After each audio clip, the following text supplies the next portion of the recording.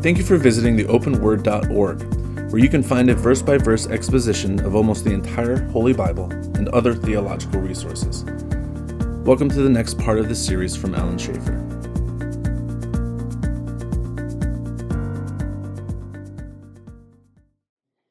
Then in chapter 2, when the day of Pentecost had fully come, how long after the resurrection is that? 50 days. They were all with one accord in one place. Now that eliminates all modern churches because we're not all in one accord, and we're usually not all in one. I'm just joking. All right. Why were they in one accord, do you think? They were all together on one room. They thought they were all the same. Well, you could be all in one. You could be all in the same room and not all of one accord. Look at Congress. All right. All of the same mind. Why? That's the way you want it. The Lord told them to stay there in one place, but why were they all of one accord in one? That explains the one place. The Holy Spirit comes through. The Holy Spirit, right? The Holy Spirit, all right? If you get a room full of people who are led by the Holy Spirit, what is true of them? They're all on one accord. They're going to get along together, Yeah. right? Don't give me that look. Don't give me that look. If you got, again, what does the Holy Spirit do? The Holy Spirit brings peace. He brings fellowship. He brings community. He brings a oneness. It doesn't mean you all think alike. That's not what it means. One mind is just that. But it means we're all of one mind. So if you have two Christians that are fighting, what's true? At bare minimum. They're not of the same. One or both of them are not walking in the Spirit. That's right. Right? If you have two Christians that are fighting, they're in contention, that won't talk to each other, or are mad at you, what's true? One or both of them aren't walking in the Spirit. George Bush and Alan Schaefer. What about them? He'd say they're one accord. He does everything I want him to do. No, I'm sorry.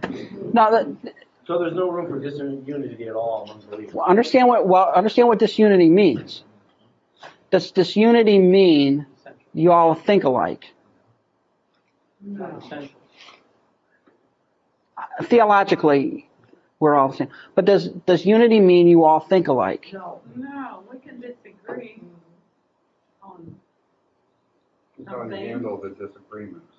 Unity means you all have the same what?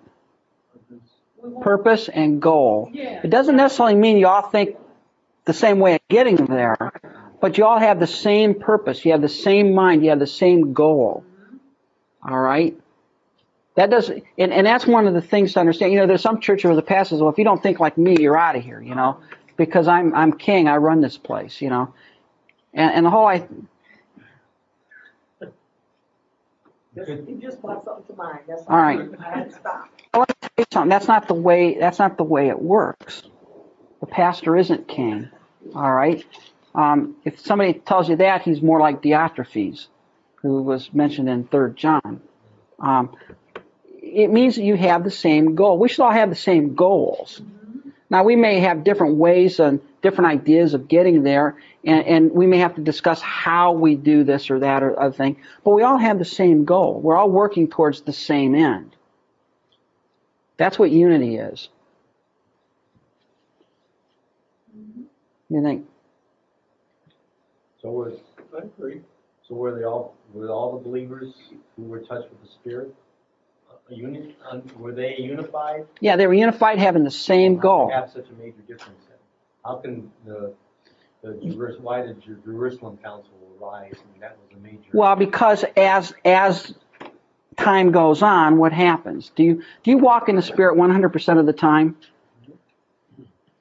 Leaders disagree with leaders. Leaders disagree with leaders, but when you do that, what should you do? Pray. You can debate it. You can discuss it. You can talk about it. But when the end comes, but even though you're debating a topic, what are you both interested in?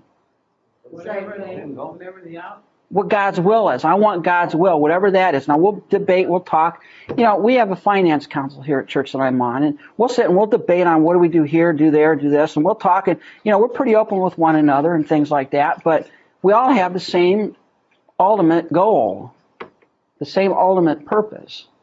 And we all work towards that goal. And, there may be compromises, and that's where, look not every man on his own thing, but every man on the thing of others. You defer sometimes, but you all have the same focus, the same goal. These people in the upper room, they all had the same purpose.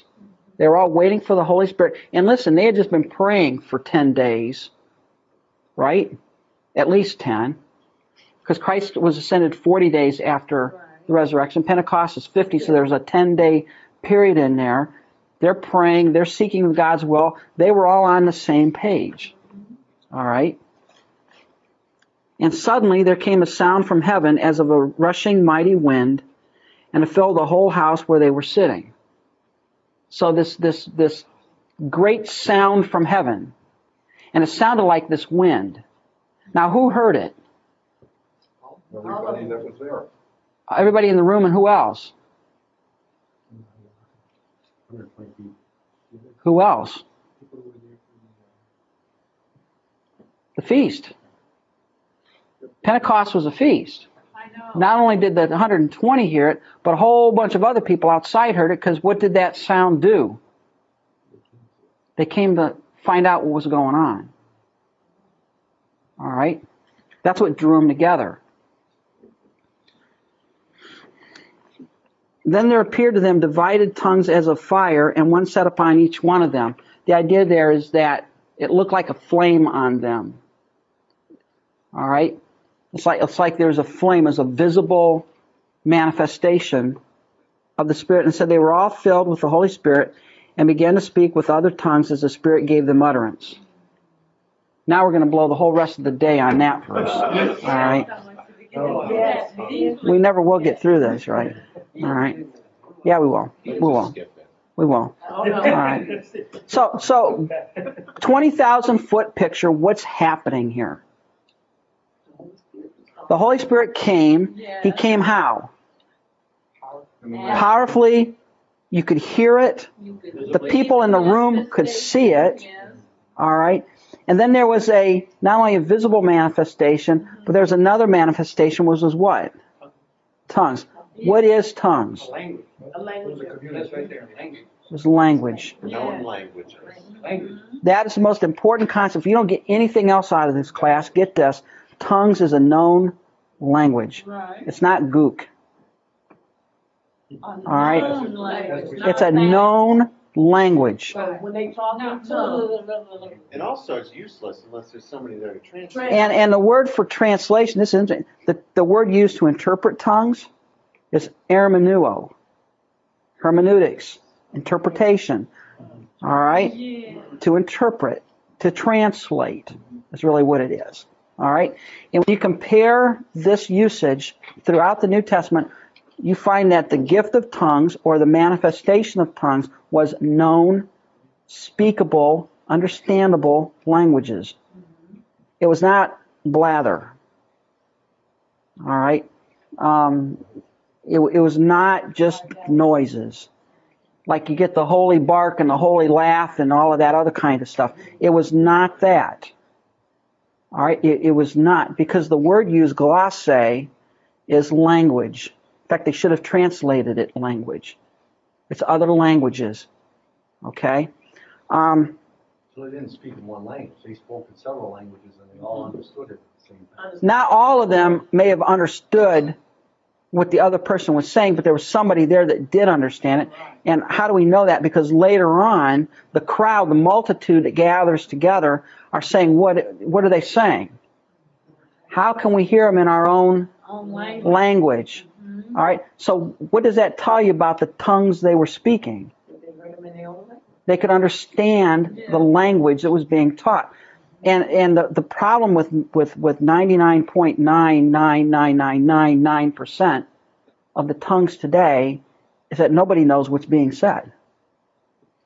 There's nobody there with the gift of interpreting it. And in fact, Paul prohibits, if you look at 1 Corinthians 14, Paul prohibits tongues if there's no interpreter? Because the whole point that Paul's making is if I got up to you right now and I gave you the rest of the lesson in Chinese, would it do you any good? Not at all. Nothing. Unless somebody interpreted it, or if you knew Chinese. What I wanted to say, a couple of years ago, personal experience, I was speaking to a group about the basic things. And before I started, I didn't really know a lot of people. There were people there from another church. And there were about 3 guys. They wanted to pray before it started. And all of a sudden, I started hearing that. And I almost felt like I was in a demonic presence. You were. I mean, really. I mean, it really. You probably were. I mean, I didn't even feel right. And that's the first time I ever experienced that right there. And it was almost frightening. And I know there are probably some in the class that really believe in the modern day gift of tongues. And if you do, all I'm challenging you to do is whatever you believe in, it better square with this, or there's something wrong with it. I remember a guy came in my Sunday school class one time, and he went to a certain church on the North Coast, and he got a revelation from God. I'm not making it up. He said he got a revelation from God, a vision, that he was to come to this church and teach us how to speak in tongues. And I told him, well, I didn't have the same vision that he did. And I suggested that we examined, what the Bible teaches on this. He didn't want to do that. He says, and I said, well, how do you know tongues is that? Well, I had this experience. I said, well, what does the Bible say about your experience? It doesn't matter. I had an experience. It doesn't matter what the Bible says. I don't care what the Bible says.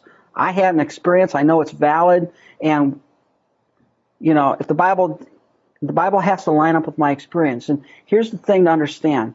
What validates your experience? The Scripture. Pizza and beer will give you experiences. Dope will give you experiences. That doesn't mean they're valid experiences. And in fact, Peter, in 2 Peter chapter 1, he says, you know what? I had the ultimate experience. I was on the Mount. I saw the resurrected glory of Jesus Christ. I heard a voice from heaven telling me to shut up and listen to him. That's what the verse basically said, right? He said, I heard it. He said, I had the experience of all, but you know what? That only benefited who? Himself. What's a better word of prophecy? What's a better thing than a vision? This. This is a better.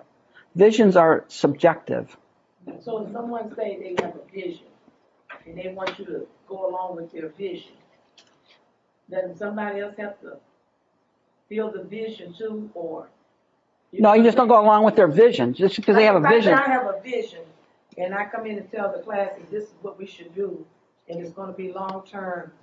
Would somebody else in here know about my vision too? Or when somebody's heart be receptive or something like that? Well, even with the tongues, it would be equivalent to me. I know 4 languages and speaking Spanish, but no one knowing Spanish. And then if I said, hermanos, recibe a Jesucristo en el corazón en esta noche. No one knowing that. I don't know what you said. Spanish. Now, he was edified, I wasn't. He would be edified, and he would be able to translate it. And that's how I always looked at tongues. Tongues is a known, valid language. Someone knew exactly what was being said. And that's why Paul, said that scripture. And that's what it says in 1 Corinthians 14. If you want to adhere to the belief that tongues are a valid sign gift for today, then they need to be done the way it says in 1 Corinthians 14. Let it be done by one, or at the most 2. Let someone interpret, because it doesn't do you any good if you don't know what the guy's saying. All right? And let it be done decently and in order. What do you see in the modern average Pentecostal church? Absolute, total chaos. All of them trying to speak in tongues. And by the way, Paul specifically says the women are not to speak in tongues. Them the ones I seen to do. And they're the ones doing it. All right? So wherever you land on this, you've got to say either 1 Corinthians 14. So I don't want to hear any more out of you tonight. No, I'm just kidding. How did the speaker who was speaking in tongues know what they were saying? I think they knew what they were saying, But it wasn't their language. It would be like. It was not their- Me having to speak, it'd be like me not knowing Spanish. Yeah. And speaking it Yeah. fluently and him interpreting it He would have to tell you what you said. because he's Spanish. Yeah. Maybe if I speak German, whoever's German in here would understand German. Yeah. But I would not have the knowledge of that before I spoke it. Yeah, it's not like he went to language school. Right. And that's the problem. If tongues was a valid sign gift, why language schools? Why do missionaries spend years learning languages and things like that? I mean, God could give them that. Now, admittedly, God can do what he wants to do, right? If he confounded the language of Babel, he can give you whatever language you want. All right? That's not limiting God. It's just saying whatever manifestation of tongues or whatever that you have has to square with what the Bible says. When tongues are used here, it is not prayer language. It's not secret prayer language. It's not angel talk. Do you think Paul, It is a language that they could understand and interpret. why did Paul use that I speak in tongues more than you all, a language or a prayer language? There is no indication in the scripture. That's a good question. There is no indication. Lean on that. Paul Right. said I speak. I'm glad that I don't know. Well, let's say this. Let's say you go home tonight and you spend 30 minutes in prayer using a prayer language and you have no idea what it is you just said. Is that helpful to you? Well, there's different references that Paul made about speaking mysteries. But what is the mystery he's talking about? Is he talking about? He's talking about the mystery of the church. It was something that was hidden, is now revealed. I've always wondered about that. Yeah, when Paul said he spoke mysteries, The Apostle Paul said, I'm glad that I speak in tongues more than you all. and Paul knew many languages, by the way, just so you understand. Language. But then he says he was speaking mysteries. Well, let's talk about that. Let's explore How that. does that? Because a lot of people, I think, you see the Yeah. the Well, extreme. yeah. Let's and that's a good question. Let's explore that a minute. Where most of the time they get this idea of this prayer language is the Romans 8:26. Romans 8:26. The Spirit itself bears witness with our spirit. We're the children of God. And then it says the Spirit itself intercedes for us with groanings which cannot be uttered. And they talk about, well, that's your private prayer language, angel talk, whatever. Well, look at what he's saying. And number one, he says it's groanings which can't be uttered. So by definition, whatever that is not something that's audible. Right? If it's a groaning which can't be uttered, then it's not a language. The second thing is, who's the Holy Spirit talking to there? It's intertrinitarian talk. It's the Spirit talking to the Father. Okay? Like when Jesus groaned in the Spirit. And we all groan, or we all, the point there is that the Spirit, sometimes, Paul's saying, sometimes I don't know what to pray for, but the Spirit knows what I need. And with the Spirit lets God know what I really need. All right? I don't know what it is. And sometimes, I go to the Father, I don't know, I've done this with people. I say, so-and-so, Lord, I have no idea how to pray for that. That's a mess. I don't even have a suggestion as to what to do there. Whatever, do something. I don't know what to do. I don't even know what to say. All right. And I think that's what it is. There's no indication in Romans 8:26 that's a private prayer language. And then they say, well, you got the 1 Corinthians 13 where Paul says, though I speak with the tongues of men and of angels and do not have faith or love, I'm a sounding brass or a clanging gong. Therefore, implied in that is there's this angel talk that I can speak. Well, that's not the contrast Paul is making, is it? No. What contrast is Paul's making? Paul's making, if you're the most erudite speaker on earth, and you're not motivated by love, it's noise. And if you could even speak with the language of an angel, the booming voice, the intonation, with the intelligence of an angel, and you don't love, it's noise. It's like a lawyer would say, it's not worth the paper it's written on. It's not worth anything. All right, that's the point that Paul is making. There is no indication anywhere in the Scripture that there is a prayer language that we pray in. And the second thing of that, just think about this a minute. Someone says, well, I went home last night and I pray in tongues. I said, what'd you pray about? Well, I don't know. I just prayed in tongues. I don't know what I said. Is that helpful? No. You don't know what you're praying about in tongues? Yeah, you don't know what you're praying about. You have no idea what it is. And that sort of flies in the face. Yeah. That sort of goes along with the 1 Corinthians 14, where Paul says, I'd rather speak 5 words that somebody can understand than 10,000 that they don't. Right. And if there's anything in the Bible, if you understand anything about prayer, anything about prayer, prayer is to be done with your brain engaged. God wants you to pay attention to what you're saying. Because if not, what are you doing? You know better than the Pharisees back in Matthew 6. What are they? For their vain repetitions. You know, and they had the prayers that they would rattle off. It's like the rosary, you know. All have him or mother, bead 1, bead 2. You know, and you think that God's up there, you know, really happy that you're doing that. That's nothing better than praying the rosary, or now I lay me down to sleep. Pray the Lord my soul to sleep. Blah, blah, blah. You know, we don't even, God says when you pray, think. Use your head. Know it is what you're talking. You're not just talking, you're talking to God. Think about it. What are you saying to him? Because that's the only way that it makes any sense. If you're just rattling gook to him, there's no benefit at all. You have no idea what it is you're even praying. It's nonsense. There's nothing in the New Testament that would indicate that there is such a thing as a private prayer language. It's just not there. When Paul prayed, how did he pray? In a language that people understood. When he prayed for the Ephesians and he prayed for the Philippians and the Colossian believers, he wasn't saying, you know, I had 40 minutes of prayer talk to you. No, he prayed specifically for people, specific things, knowing what it is that he is saying, what he's talking about. Because that's the only way that it makes any sense. There's no evidence that there's this prayer language. All right, that's the white spaces between the verses where you get that. There's nothing in the scriptures that would indicate that.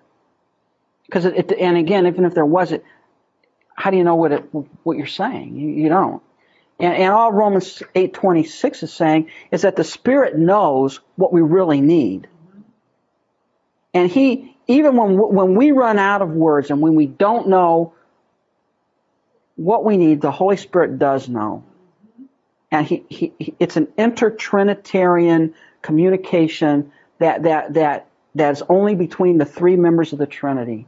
That he takes our burdens and bring. Christ intercedes for us too, right? Yes. So when it talks here in 2:4 language, it is a known, speakable, understandable, translatable language. All right. Before you move on. That's scripture, but I'm picturing, just to better understand the scripture, in simple words. You have a Chinese apostle who's speaking English, an English apostle who's speaking French, and a French apostle who's speaking German. Whatever.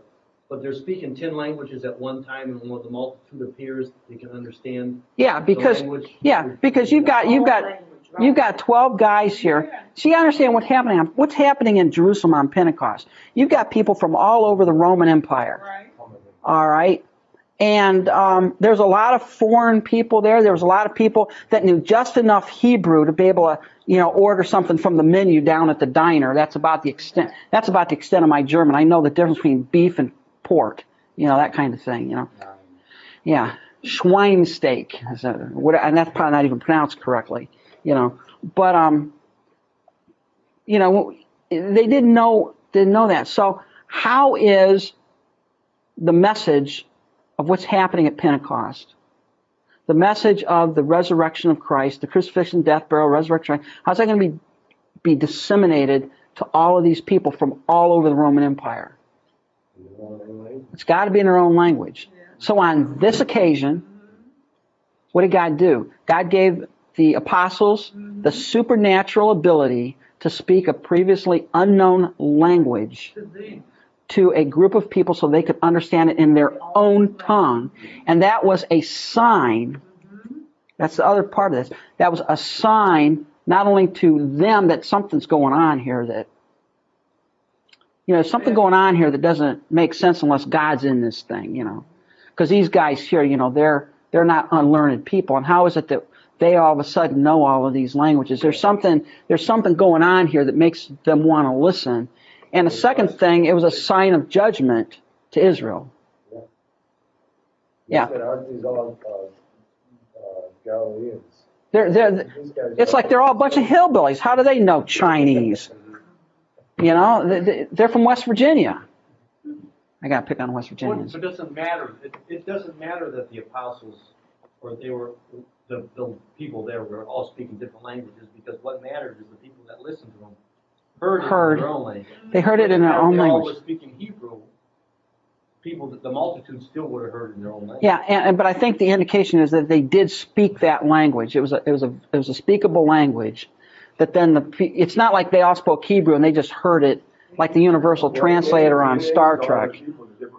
Yeah, and they list a bunch of them there, But do they hear? Okay, but do they hear? There's people speaking. You hear 10 languages at one time. Are they sorting through that and hearing their language? No, one apostle, one guy speaking Parthian, one guy speaking Medo, one guy speaking Farsi, one guy speaking Latin, another guy speaking Greek.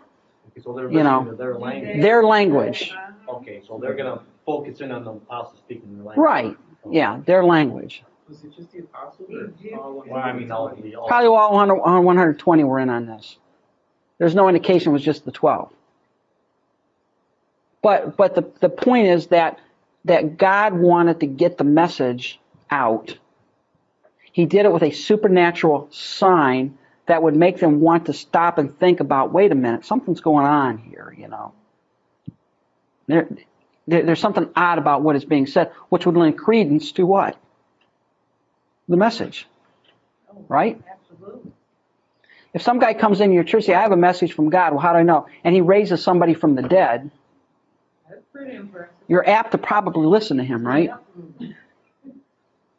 And that's what's going on here. Okay? It was a known language. I want to ask a question before you move on. If it's on the same order as the tongue, if your minister has a vision for the church, It depends and on... he has, and the congregation isn't receptive to it, wouldn't the Lord prepare somebody with influence in the congregation? Wouldn't somebody else in the congregation know about the vision? Yeah, one of the things... We're never going to get to chapter 2. One of the things is that when a pastor stands up, and Pastor Jim Menling stands, he has a vision for the church. Okay. What does it mean that he has a vision? Right. Okay, God has called him to be the senior pastor of this church. And as such, God has placed on his heart a burden for, a direction that we go, a certain direction that we go. Right. So now what does Jim do? Say, everybody come this way and just follow me, and we're all like little rubber ducks just, following along. No, what does he do? He inspires us in his vision. And if his vision is from God, what does the Holy Spirit do? Will incline you to follow It'll him. incline the church to go along with that right. vision.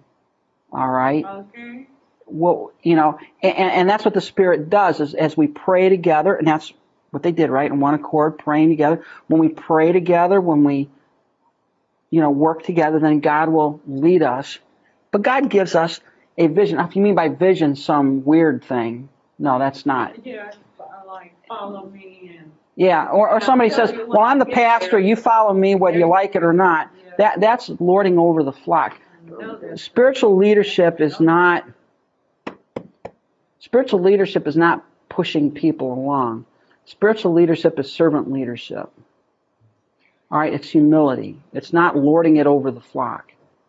All vision and prophecy is supposed to be judged. And it's supposed to be judged in light of Scripture. If the pastor says, well, I have a vision, and you say, well, that really flies in the face of, this passage of Scripture. Where's that vision coming from? Well, it's not the Holy Spirit. Watch out if you want to drink Kool-Aid. Yeah, don't drink Kool-Aid. And the bottom line point here is that there is a tension in our spiritual life between that which is mystical. And what I mean by mystical is that which is non-tangible. God gives us a burden. He gives us an impression. He gives us a vision in the sense of a strong desire to do a certain thing. And then there is the cognitive, the Word of God, the Scripture. And both of those need to be in concert for it to be God's will. If you have a vision that contradicts Scripture, you've got a problem. But if you mechanically try to apply Scripture while ignoring the spiritual dimension, that's just as bad. And there's a tension between both of them. Does God lead me by His Spirit? Yeah. Well, let me sound heretical in that. Let's say you make 1,000 decisions a day, 1,000 choices between what you wear, what you eat for breakfast, all of that stuff. How many of those are led by the Spirit of God? A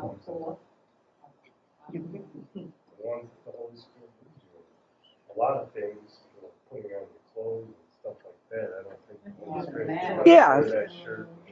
I'm out of the will of God today because I wore a pink shirt instead of a white one. That's silly, right? Okay. Yeah, and here's another question. Even when you sit down and you pay for your lunch or whatever, and a lady gives you back $5 more in change than she should, and you give that back to her, are you being led by the Spirit necessarily? Your conscience. I am. I'm scared. Maybe not. Why? Why is that? Because here's the question. How does the Holy Spirit lead you?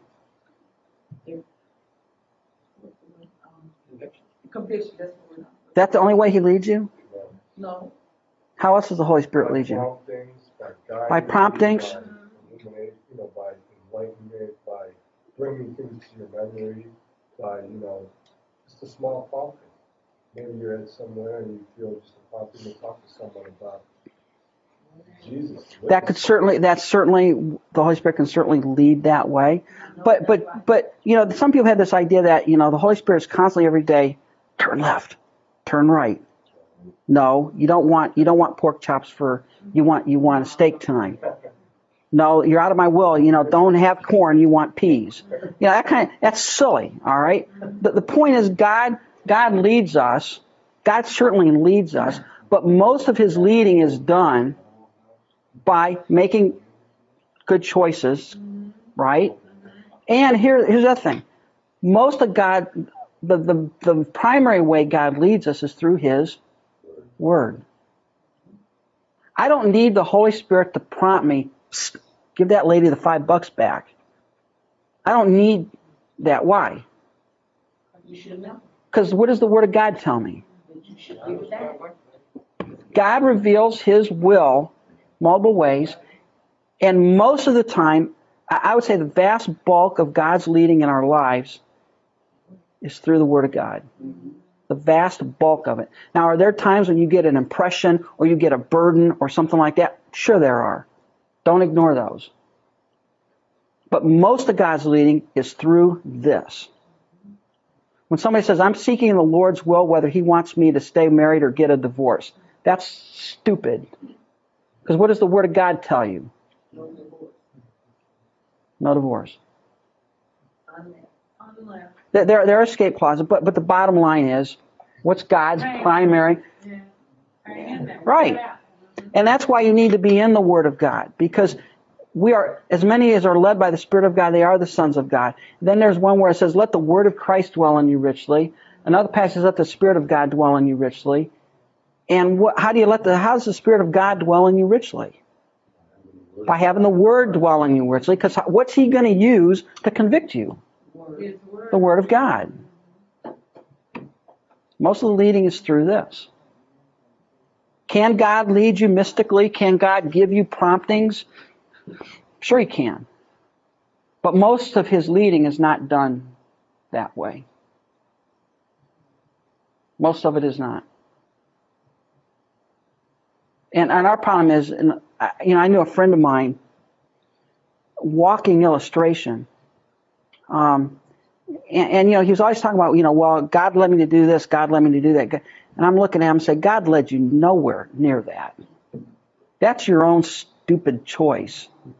Don't blame that one on God.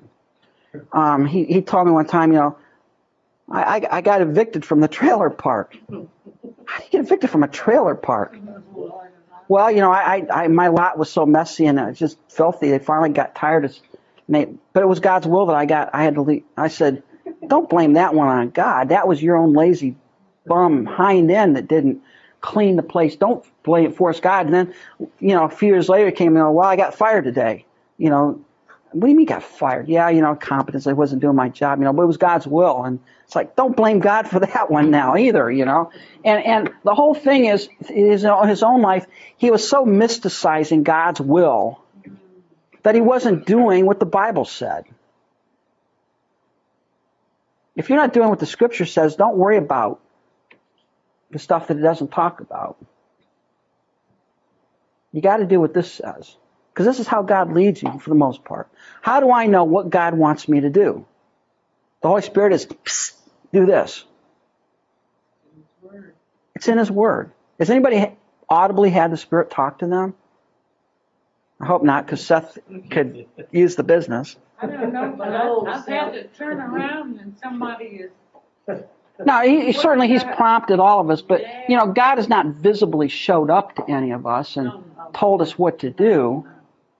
It's here. We got it. Our problem is we don't do this.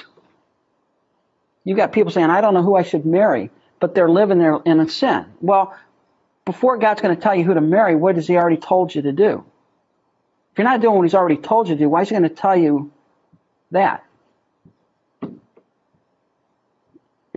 It's here. See, we go on these rabbit trails. But we got to get through chapter 2 tonight. But the point here is that this language, and you read, I'm not going to read the whole passage, but this language, the tongues here were known, understandable, speakable, interpretable languages that these people could hear. And what were they saying? They were talking about the mighty works of God. Verse 11, the wonderful works of God. They were giving them the good news of who Jesus was and what was going on. And they were all amazed and perplexed, saying, whatever could this mean? The sound of the wind drew the people together. When they came together, here comes these 120 busting out of this upper room, speaking these languages that everybody could hear in their own tongue and understand. They're speaking the mighty works of God. All right. And others, mocking, said they're full of new wine. They're drunk. Which really explains the ability to speak in another language. And that's silly because it was early in the day. In those days, you had to drink a long time to get drunk. The alcoholic beverages were not like what you have today. You had to work at it to get drunk. It usually took you all day to get drunk because the wine was 1 or 2% alcohol. You'd have to drink quite a bit to get anywhere with that.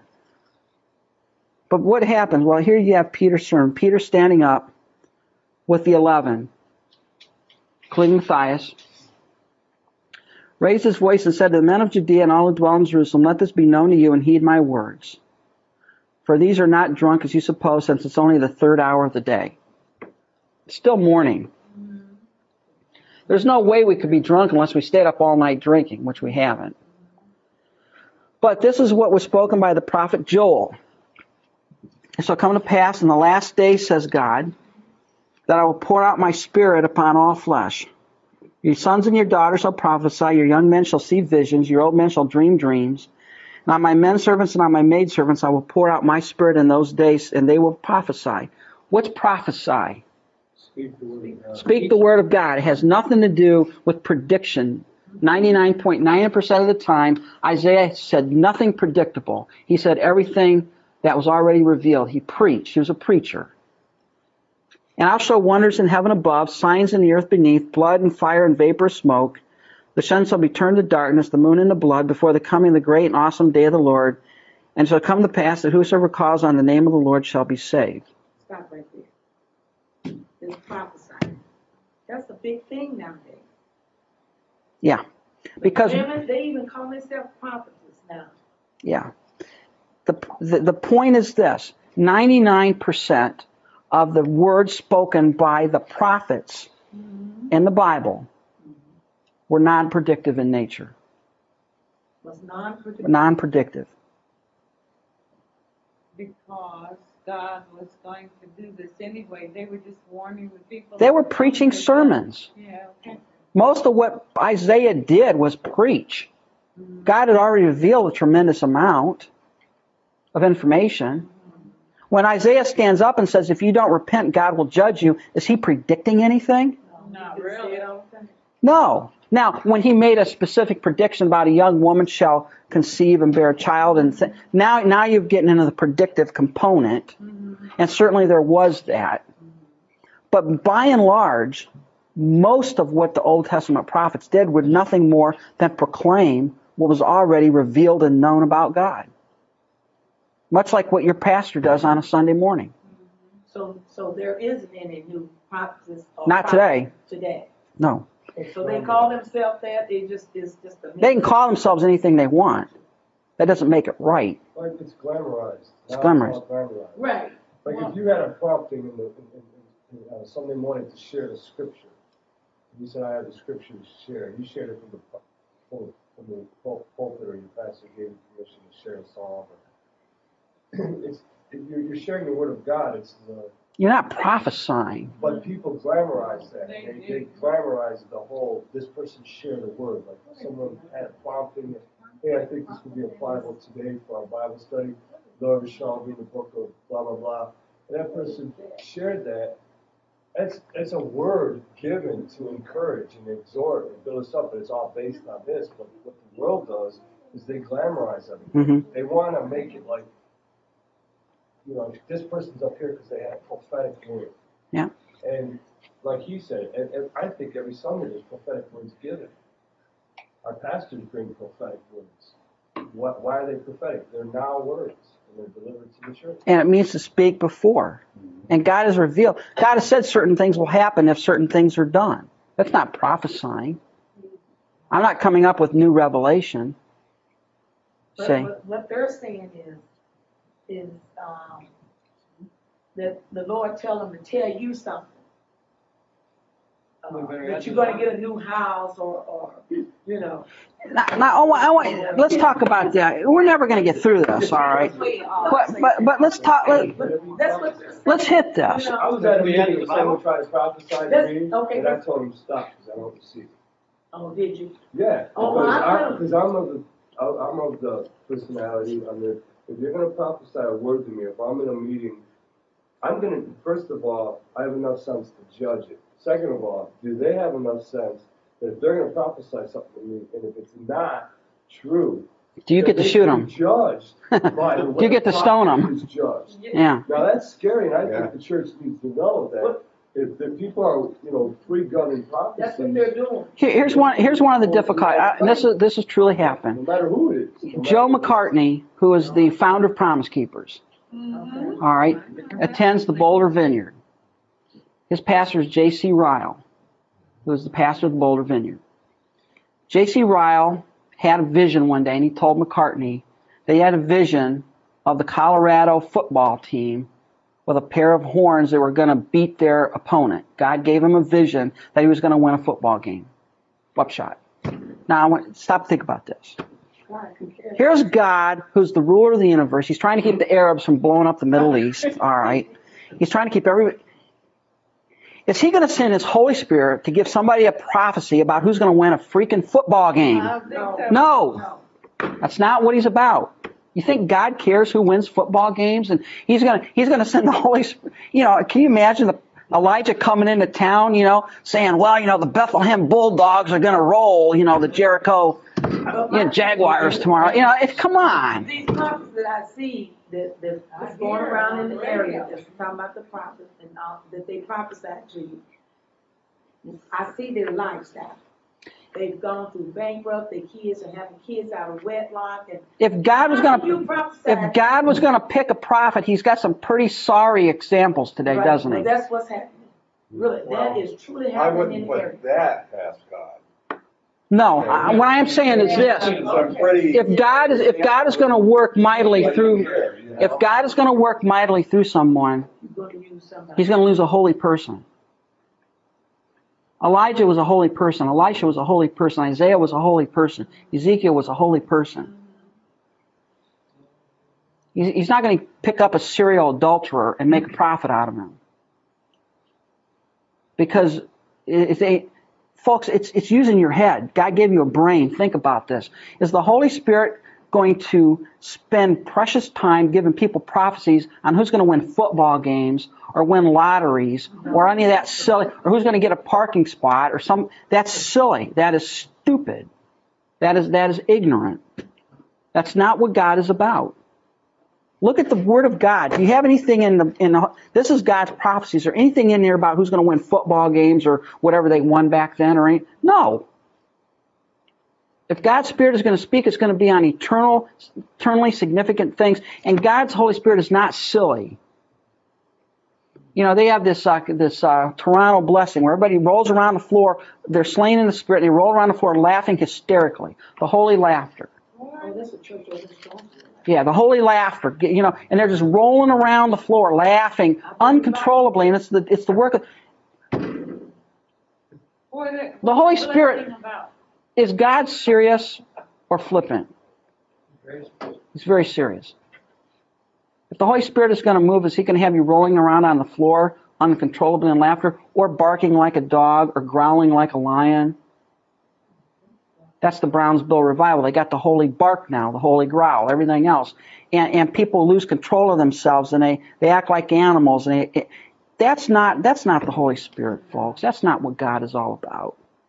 In fact, if you read in the Bible, who are the ones that were thrown around on the ground and frothing at the mouth and barking and growling like animals? The demon-possessed people. And people, I'm hard on this, because it's irritating when you see the sheer stupidity of the average Christian who just, because somebody says, well, I have a vision, they just, whatever you say. And when you say, well, I'm not sure, don't touch the Lord's anointing, God's going to strike you dead, or that kind of, and it's like, who are you? Yes. I would shake the dust off my feet and go the other way from somebody like that. I wouldn't even expose myself to it. But then it's a scary thing, because this church has a lot of people in the right.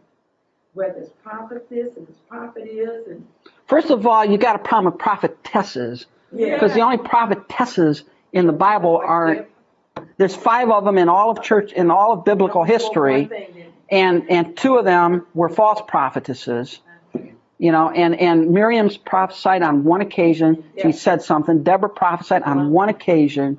There is no continuing office of a prophetess. But I'm saying they're not there. The people there. It's a scary thought thing. And the difficulty is it's the Matthew 7 crowd. Lord, Lord, did we not? I don't know who you are. We're going to read about the 7 sons of Sceva coming up, where they're the itinerant, exorcists. And they make their living casting demons out, and they're got one tough case. They say, well, this Paul guy here does this, in the name of Jesus, So they try to pull that little magic trick, like abracadabra, kazam, or whatever. And the demon beat them up, tore their clothes off, and threw them out of the house naked. Well, we know who Paul is. We know who Jesus is. I have no idea what you guys are. And they beat the snot out of him, and they ran out of the house. We have difficulty in the church today because people are not biblically literate. I was going to say that. They know, like, one or two pages in the Bible, and that's it. And you ask, He teaches them, they don't bother checking. and there are some people. That's it. John MacArthur was talking to one lady who was a pastor, which is a problem right there.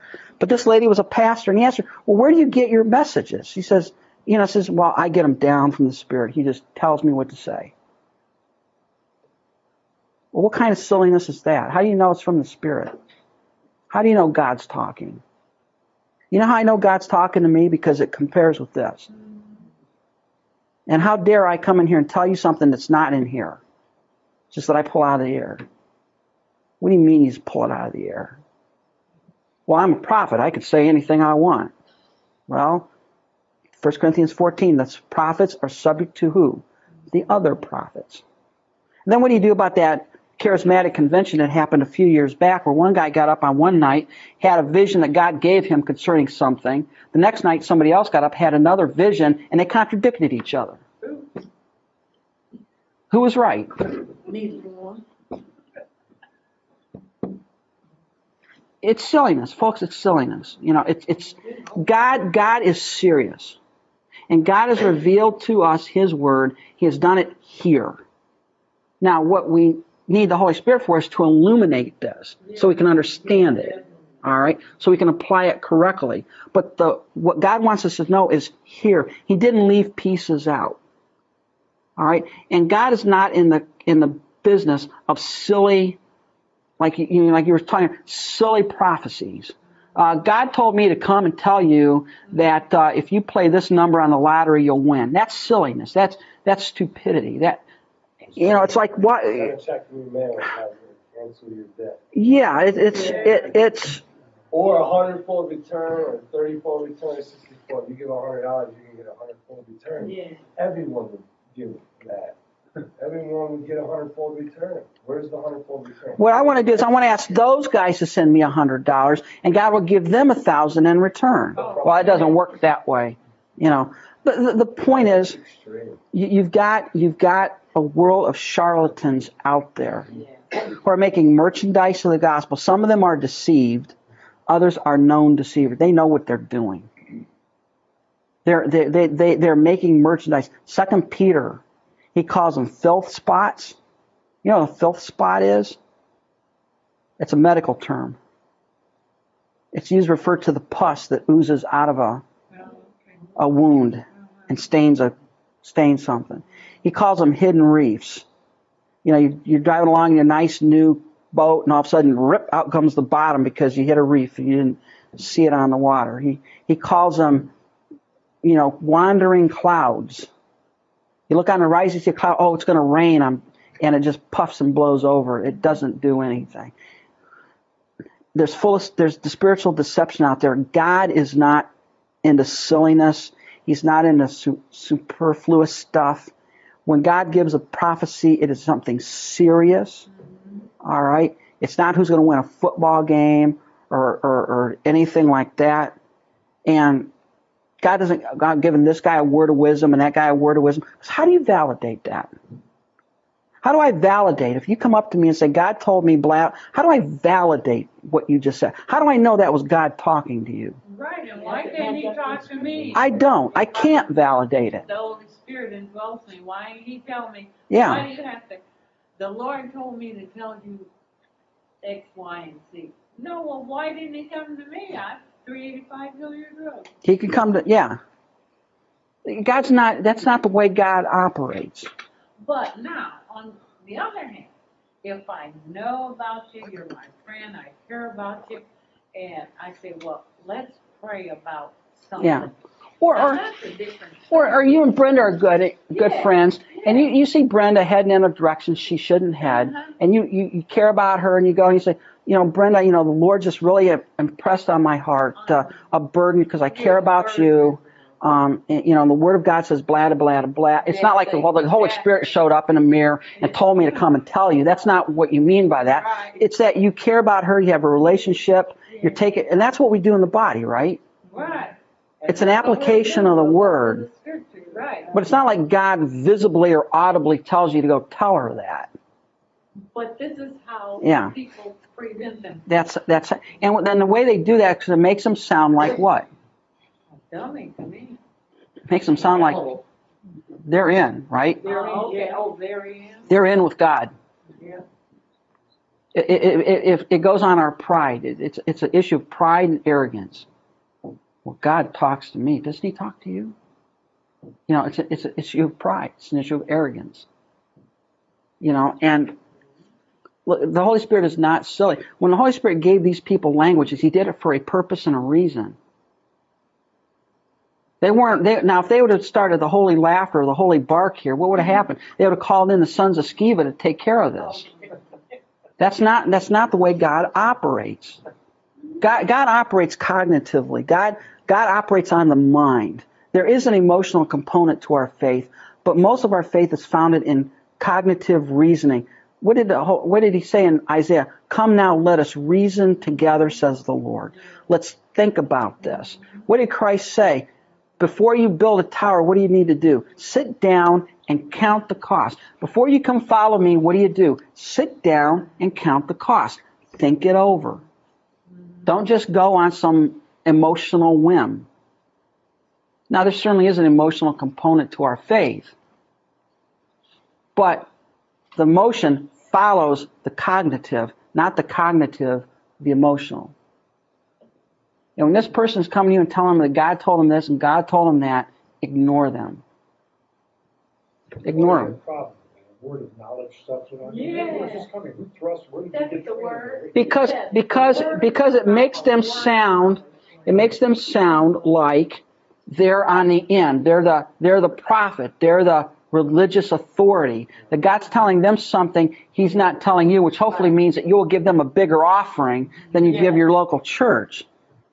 And the thing is here, the Bible talks about those who preach godliness as a means of gain. Yeah. They're a false prophet. I'm telling you right now, they're a false prophet. Don't go there. When Tilton gets up and says, send me some money and God will give you some money back, that guy is a false prophet. He's back. Yeah, he is back.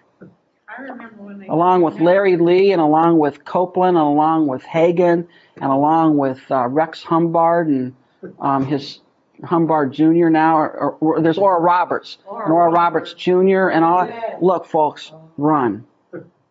They do not represent God. Does God want you wealthy down here? Yes. He didn't care. He wants me to live well. Does He? Yeah. Not necessarily. A lot more. Not necessarily. No, maybe. But what was that? Might not be as well.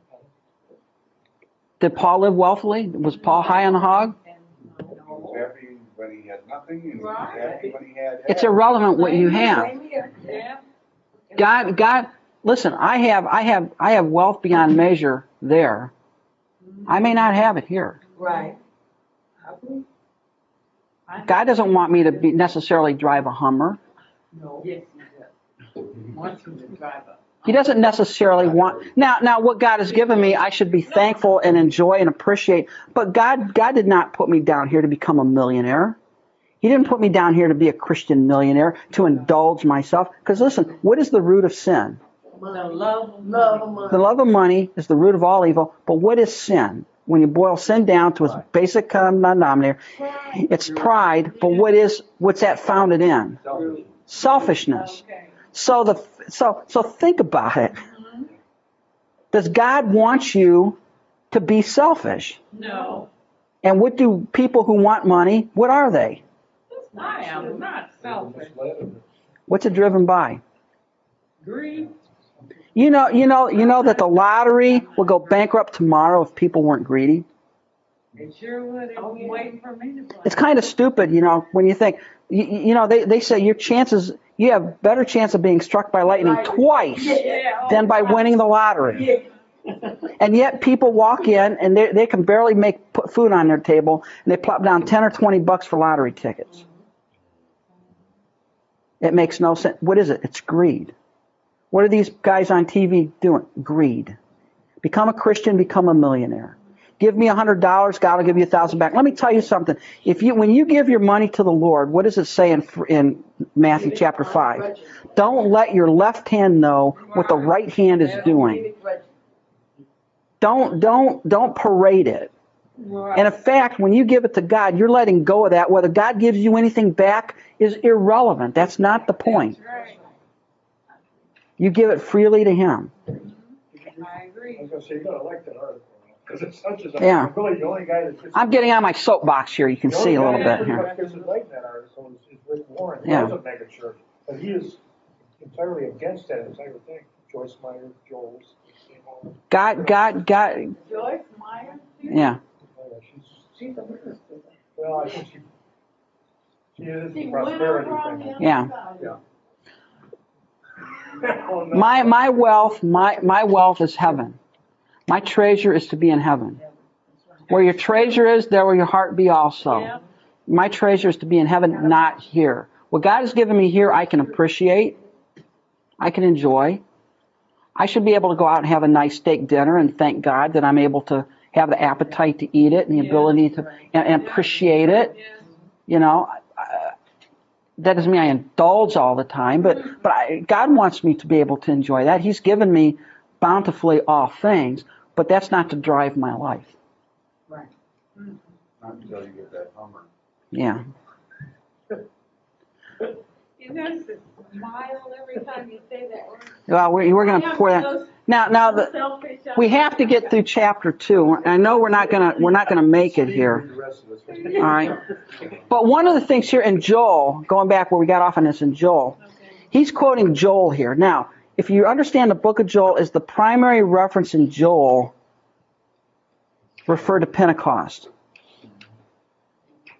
This prophecy that he quotes.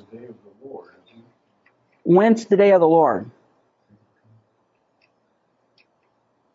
Is that past or future? Future. It's both, but the primary connection here is future. In Joel, it was All right. future. He said the day would come. But is the fulfillment of Joel's prophecy Pentecost, or is there yet a fulfillment? I would think it would be Pentecost. Wouldn't be Pentecost because. Well, I don't do the numbers, you know. well, you look. So good, yeah. Yeah, you look here. The sun didn't go dark here, did it? That was when Christ died. Yeah, the moon didn't give its. No. That didn't come yet, No. right? The great and terrible day of the Lord had not yet It come. was I coming. actually learned something. It was coming. All right. The prophets did. What it means is that this is one of those prophecies, all right, where you would have, you might want to call it double fulfillment. The idea there is that the real, full, complete meaning of this prophecy and application of this prophecy is yet future. But there are elements of that future prophecy that are seen as being fulfilled, at least in seed form, at this time. What part of the prophecy was seen being fulfilled in seed form at this time? Yeah, the pouring out of the Spirit. God's pouring out His Spirit. Now, when is God going to really pour out His Spirit on Israel?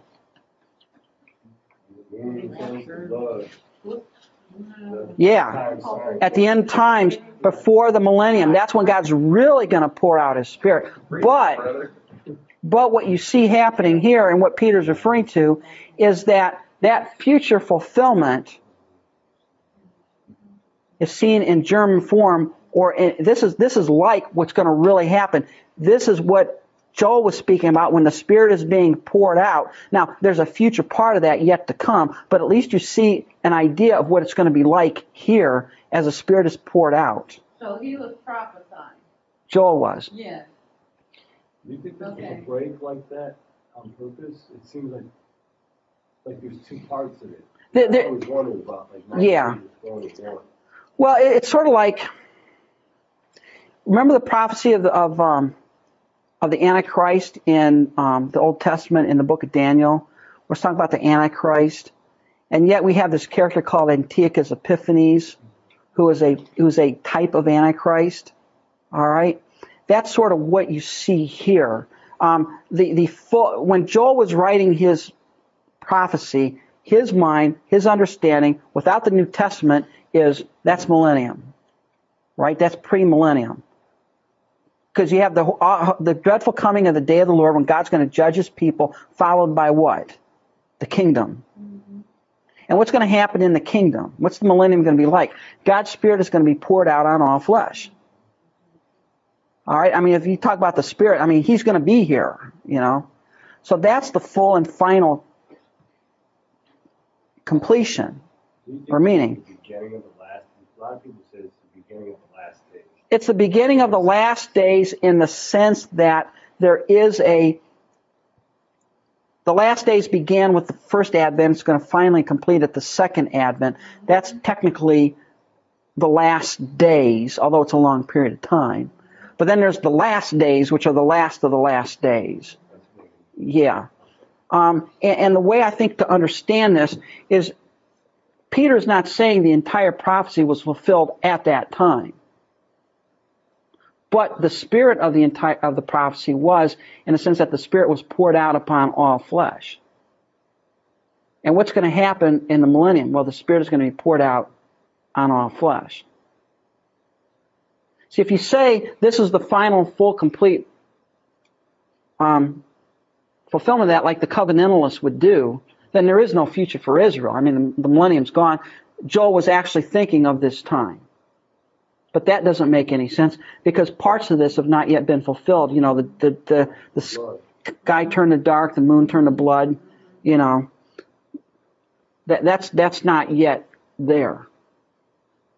And there are a lot of prophecies in the Old Testament that you have a prophecy where it's really talking about this, but there's sort of like a test. I don't want to even call it a test fulfillment. It's almost like a partial fulfillment. You see it a lot with the Antichrist. Here's the Antichrist in the end time, but in the meantime, we have this Antiochus Epiphanes guy that gives us a good understanding of what the final one's going to be like. All right? And you have that duality to some of the prophecies in the Old Testament. I think this is one where you have a duality there.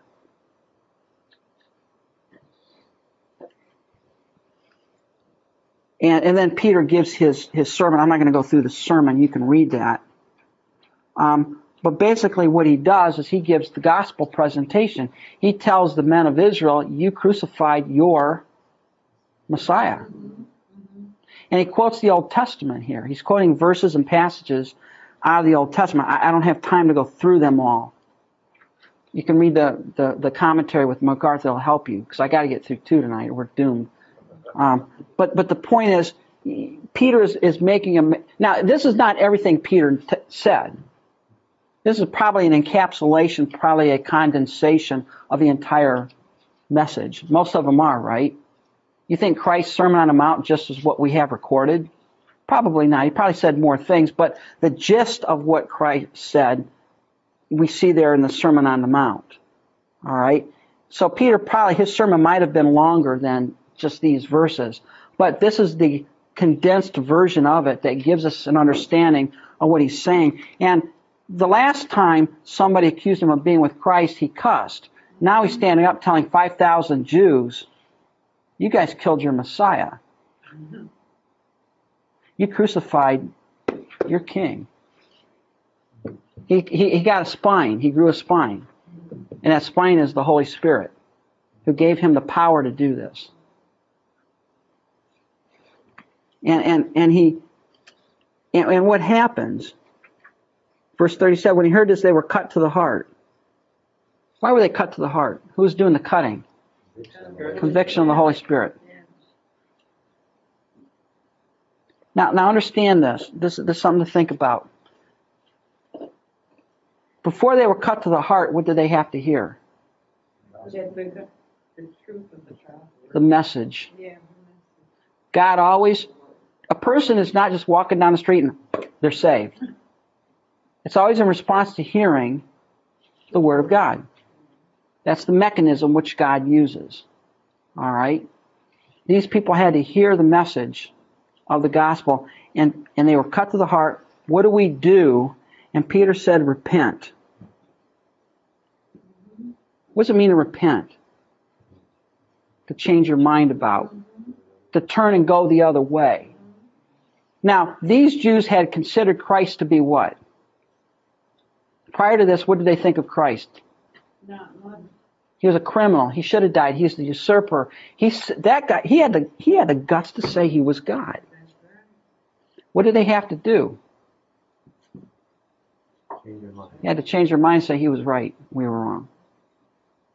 They had to acknowledge for who he was. And Peter says, repent and let every one of you be baptized in the name of Jesus Christ for the remission of sins, and you'll receive the gift of the Holy Spirit. Now immediately people say, see, this says you have to be baptized in order to be saved. That's not what this is saying. And how do you know that? Well, the rest of Scripture speaks against that.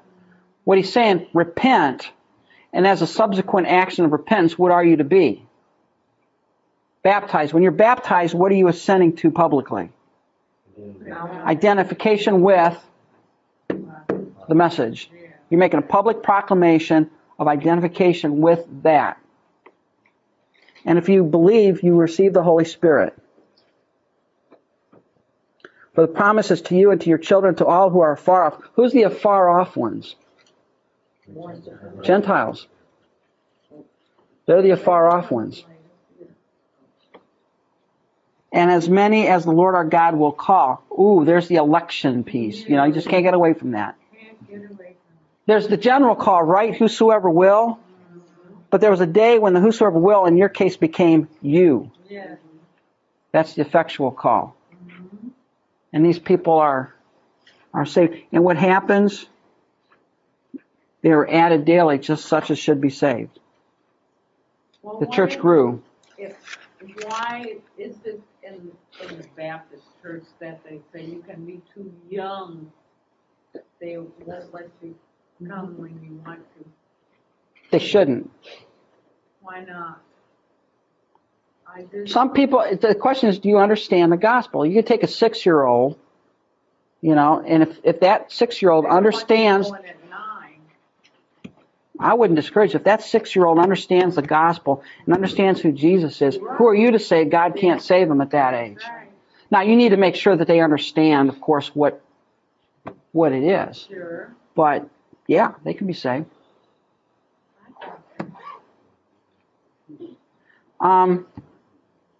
Sorry we didn't get to cover it in all the great detail. We're only 1 week behind, don't worry. So we got at least through chapter 2 here. I would really encourage you, you see what's happening in class. We're getting off on a few rabbit trails. You really need to read the book to fill in the little things that we don't hit here.